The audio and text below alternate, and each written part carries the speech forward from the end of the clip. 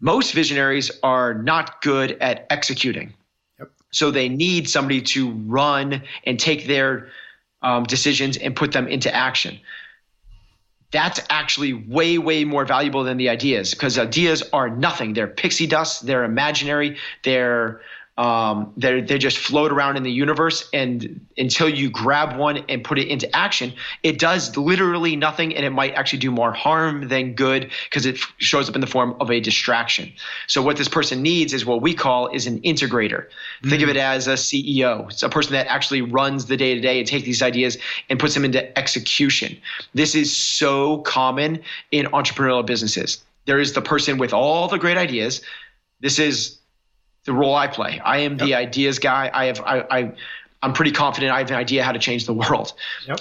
You ask me to put that into day-to-day action, and I get so frustrated. I hate that part of it. We are here because we know the outcomes in our lives are within our control. That taking absolute ownership of how we eat, sleep, train, think, and connect with each other is how we'll optimize our health and happiness. That chasing excellence is how we grab hold of what is possible. Our mission is to live on the run, always chasing, never stopping. Hello and welcome back to another episode of Chasing Excellence. How are you, Ben? I'm good. Thanks, Patrick. We are doing our 2-minute drill today. I think this is I know it is. It's the 22nd time we've done this. Whoa. So we've been doing it for a while. I never would have guessed that. Yeah. Holy smokes. It's a lot of questions we've answered. And for folks who are new, 2-minute drill is when our listeners send me excellent questions, and then I present them to you with the challenge of answering them within 2 minutes. And today we are going to take this seriously. We are going to try to keep you to 2 minutes. Usually we don't. Yes. All right. And there is no try. Do or do not. That's Walk right. left side road, okay. Walk right side road, okay. Walk middle, squish, just like grape. I don't know what that is. Really? Karate Kid? Mr. Miyagi? Oh, okay. There is no try. Do or do not. Or maybe that's Yoda. Okay, maybe I'm confusing too. I think that was Yoda. Yeah. We're already failing on this 2-minute drill. Already failing. 2 minute, not a 2-minute intro. Okay, ready? First question. How can I get my 12-year-old son to understand the concept, power, and impact that mindset can have in every aspect of his life? He has the worst mindset a person could have. He's a terrible loser, no confidence in himself, and he's always making excuses about his performance, blaming everything but himself. I've tried to talk to him, but needless to say, he doesn't respond well to feedback in general, but especially when it's coming from mom. Do you think it's his age? Do you think that mindset is a genetic personality trait? Now that I'm thinking about taking this seriously, this is a 2-minute question. Any suggestions on how to encourage him to adopt the mindset principles that will allow him to achieve the great potential that I know he has? Save this mother. Okay. Holy crap. Okay, Mom, I love the question. This should not be a 2-minute. This should be a whole episode. Okay, so challenge to do this under 2 minutes. I'm already wasting 10 of those seconds. Stop focusing on your son and focus on yourself. Is it something that's just inherently born? Yes, it is, but not all of it. Most people are born with certain character traits. The other ones it's nature and nurture. Most of it comes from you. Most of the self-talk that we develop as adults, that inner critic that we have in our heads, comes from the way our parents started talking to us in infancy and all the way up. So Mom, I'm not blaming you, but what I would do is do exactly what you're asking your son to do, which is you take ownership. And I get it. You're saying, like, no matter what I do, I'm doing all these things. Doesn't matter. Try to realize that it's these tiny little ways that we talk to so really simple. Is whenever he says something, you're just going to reframe it back to him in the way that you would want him speaking to himself. He goes, I just can't do this. You just can't do this yet, really softly. And you move on and you're done. And that's how and just drip, drip, drip over time, that nurture thing starts to take hold. And it's not going to happen today, tomorrow, or next week. But the goal is over the next decade, you're going to change it. Yeah. And I would also add, celebrate the heck out of every tiny victory you can find. He says something that's got the right mindset, celebrate the heck out of it. When you celebrate something, you elevate it. And so every opportunity you can. Oh, like that. You celebrate it, you elevate it. Mom, don't have your kid read it. You read it. Mindset by is it Carol Dweck? Carol Dweck, yep. Yeah, great. Next question. I have become very unmotivated in the past year. Most of my struggles relate to my current employer. I've been doing the same exact job for 3 years and worked in the same organization for 7. I would like to do something else, but I don't think I'll be able to find a job that pays the same around me, and my wife is unwilling to move. Any advice on how I could figure things out? Okay, in under 2 minutes. First one is really take the deep dive and ask yourself, are you really unfulfilled with your job? Or has the last year and the struggles we are all facing the last year exaggerated something that maybe might not be your job, but is something that you're feeling otherwise? This is happening across everywhere. It's happening in my organization.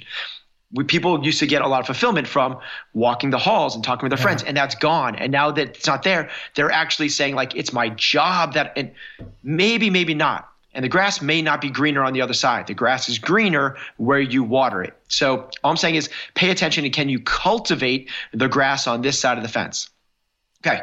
Now, if you truly decide that is your job, there was other questions there, which I'm going to try to remember if I hit them or not. So yeah, it was mostly like, I think the key point there was, I think I got Patrick, is, I think you said, help me out here, Patrick. I don't think that I can get another job that pays as well. Is that correct? Yep. Pays as well in my area, and my wife is unwilling to move. So what you need to do is stop thinking and go explore and find out. Yeah. So like that's this ambiguity of like, I don't think I can find it. Go and search. And don't do it halfway, go all the way so you can be confident in knowing the answer to that. That is going to be hugely important, because if you do that really deep, hard research and you find that there is other opportunities, well, you just answered it. I mean, you can go and change and do it. But until you don't know that, it's not about going to the wife. It's not about going to your boss. It's answering that first question first. Yeah, love that. Next question. Was wondering if you and Ben had any advice on transitioning from corporate job into my own business within the same profession. I feel like I've lost my passion and don't get to utilize my creativity anymore. Is it better to just quit and start from scratch, or gain some clients, customers before? What is the best way to handle bosses, et cetera, et cetera? Okay. I love how they take this really nice, good, easy 2-minute question, and then there's like always like this 3, 4, 5 points afterwards. 14 questions. Yeah. Okay. Yeah. Okay, I think that the first point here is to bring awareness to what we just alluded to, which is this unfulfillment, this lack of purpose, lack of motivation could be driven from living our lives in quarantine and semi-isolation and losing this thing that we had before. So that's the first question I would ask yourself and spend some time with it. The next one is should you quit and jump full speed or build clientele? I would suggest the building clientele. Yep. Work it as a side hustle first. And through the side hustle, you might find out that you're not even that passionate about this thing. So you kind of dip your toes in a little bit. And that might sound weird from somebody like me that's like go all in all the time. But you with your wife, this is like mitigating risk. This was the wife question, not the one before, correct? No, the one before was the wife question. Okay. Regardless, mitigate your risk, especially, if you can't take that leap. I think that building the side hustle nights and weekends is the way to do that. Let's say that you are working for somebody else in a personal training studio. You want to open your own personal training studio. Like that can be sketchy, and I understand why they're asking about the bosses, et cetera. The other thing is I would be ultimately transparent and let them know what's going on. If you feel weird about it, it's weird, and you feel weird because your gut is telling you you're not doing something right. So just do the hard thing and be like, hey, boss, I just want to let you know I'm considering opening up my own studio at some point. What are your thoughts on that? And throw it back in their court and let them direct it. If they're like, well, if that's the case, let me know as soon as you can, and that's your 2 weeks notice. Then, okay, you have a lot more clarity on what that looks like. If they go like, hey, no problem, as long as you do it 10 miles away from here, I have no issue with that whatsoever. Okay, a lot of clarity on that. So just don't get away from the ambiguity and the weirdness and the thing that's kind of like the gut feeling that's messing things up, and have the hard conversation. Dig it. About my dad. I'm just talking really fast now. You are talking faster than usual, but it is also, I think, working. So I'm okay. I'm hesitant to complain. Don't listen to this on 1.5 speed. I bought my dad a Whoop for his birthday along with a 12-month membership. His job is taxing. His sleep schedule could be better, and it would help to track his workouts. But he's only worn it once and hasn't touched it since and gets mad whenever the topic is brought up or when he sees me wearing mine. How do I get him to wear and listen to it without attacking him or aggravating him? Okay, cool question. This is probably not going to be the answer that they're thinking that I'm going to give. Human beings want to feel like they're in control. Mm-hmm. And when you are saying you need to do this and you need to do this and you should do this and you should do this, they are no longer in control. You are. As long as someone feels that way, they're not going to follow along. If they're not following along, it's because they don't. It's either that or they don't trust you. It's your dad, so I'm guessing your dad trusts you. So my guess is that it's this scenario where dad doesn't want kid telling him what to do and they feel resentment about that. And to show control, they're not going to wear this thing. And no matter how much you say this matters, it's going to be your health. All of a sudden what's happening is it is the amygdala part of the brain, the feeling part of the brain that like, I need to be in control. I'm being attacked. No matter how much logic, prefrontal cortex comes after that, it doesn't matter. You're not going to get past it. Strangely enough, what you need to do is back off completely, 100%. And when you back off completely 100%, maybe they come around, maybe they don't. But you're not going to get what you want by pounding them into the dirt. Take it. What are your most important factors and principles to scale an online business like CompTrain? Oh, that's a good question. In 2 minutes, what you've been working on for 10 years. How'd you build your business and what's your plans going forward? Okay. Principles is first and foremost the way you start any business, whether you're going to scale or not. And that's create the right team through trust and culture, then the right shared vision for what you're trying to accomplish, and then create standards of execution. That's the way you build a business. It's not just through about creating a lesson plan and a lesson plan. That's a Freudian slip of me being a coach. A business plan.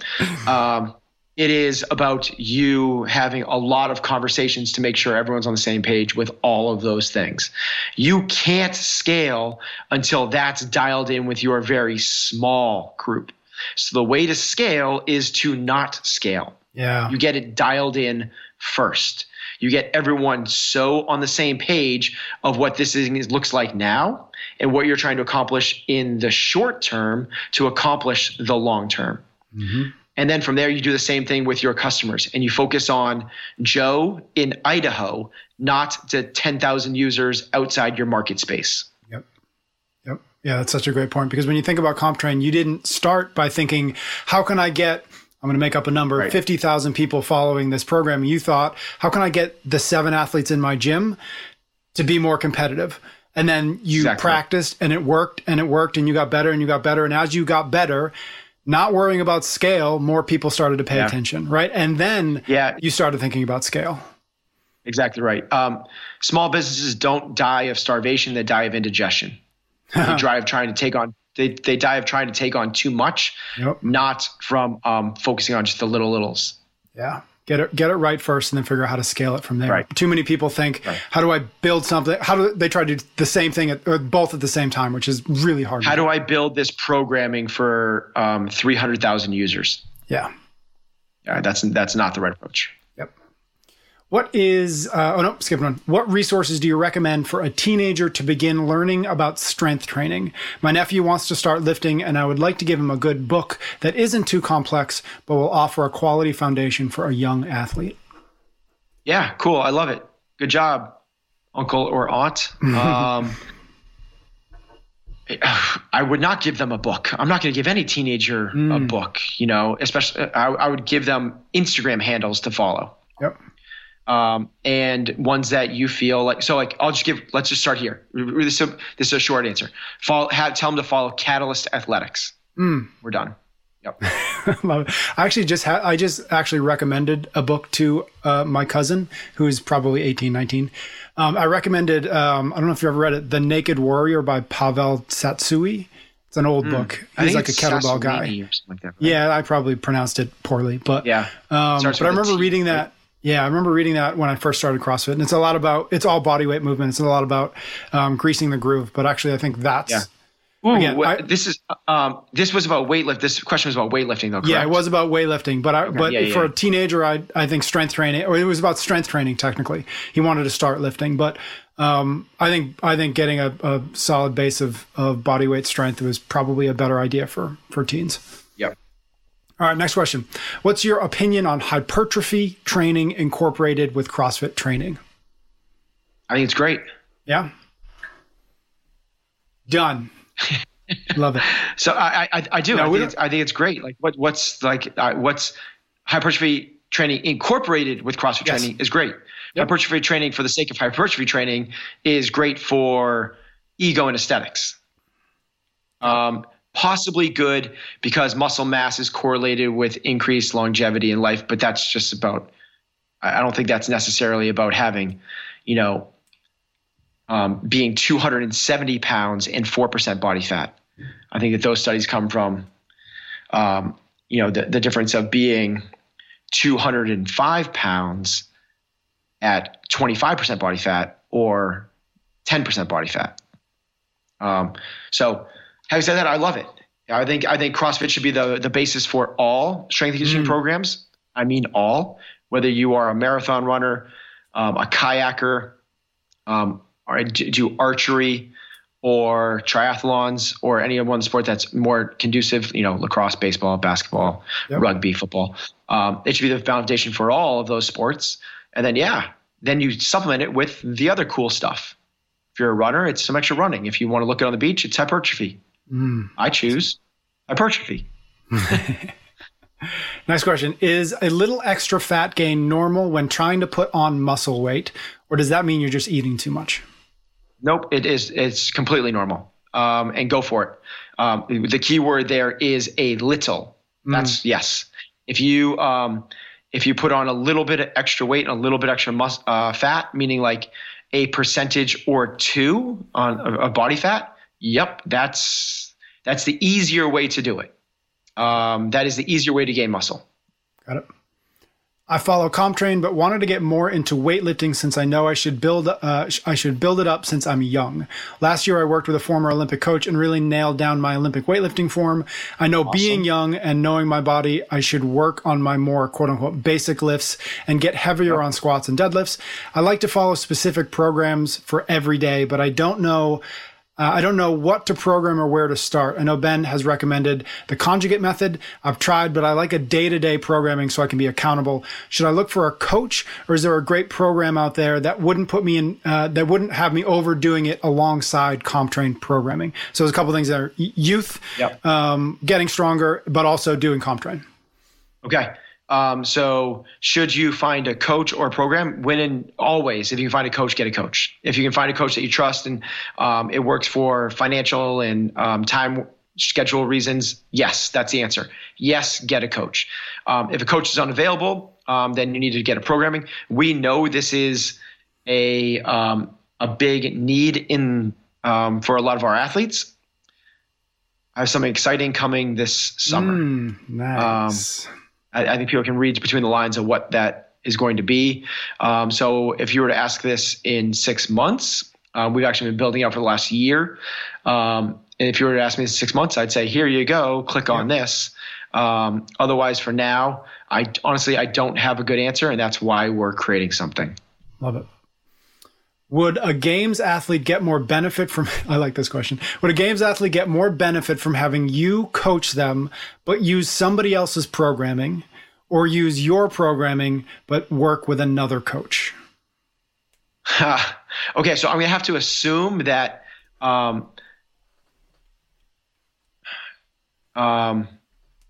it's like the alternative is subpar, is below average, right? Mm-hmm. Isn't that kind of what they're asking? Or is it like me working with, because that's the way I interpret it, is it me working with an athlete and they have great programming, or them following my programming with a great coach? Yeah, that's which you think it is. Yeah, I don't know. That's And I don't know. Because it changes my answer. Yeah. I default to the coach. I default to the great coach. Whatever the alternative is for the great coach. Coaching is above programming. That's a great answer right there.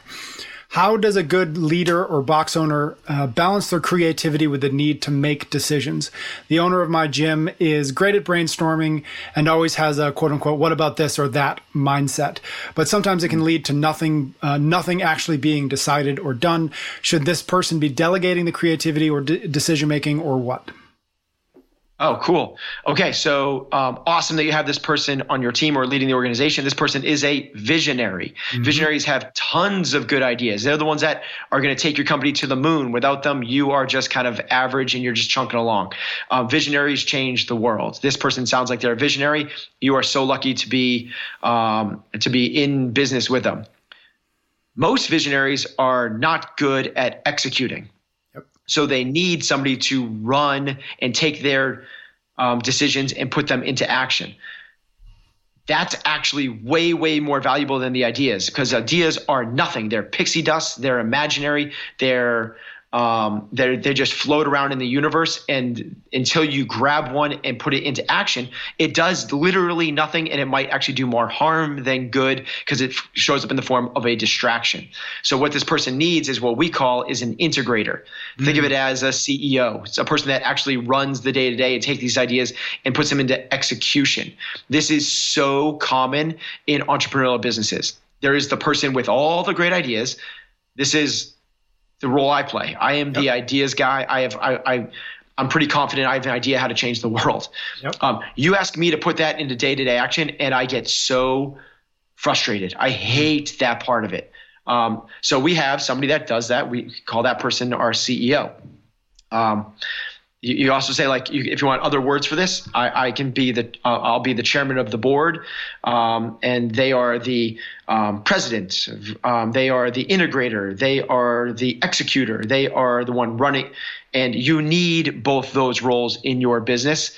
I'm not going to say one is more valuable than the other, but it's super, super common for early stage startups and entrepreneur businesses for the visionary to play the integrator role, and businesses suffer because of it. Yeah. So you need to have somebody, yes, delegate, but you're not delegating the ideas. You are delegating, though, the decision making, which this person said, which is pretty cool. Yep. The visionary doesn't make the decisions, which is hard for someone like me to swallow. Yeah. I lay out the ideas, and the other person who has their feet on the ground and a pulse on the business goes, no, we cannot do that right now. Yep.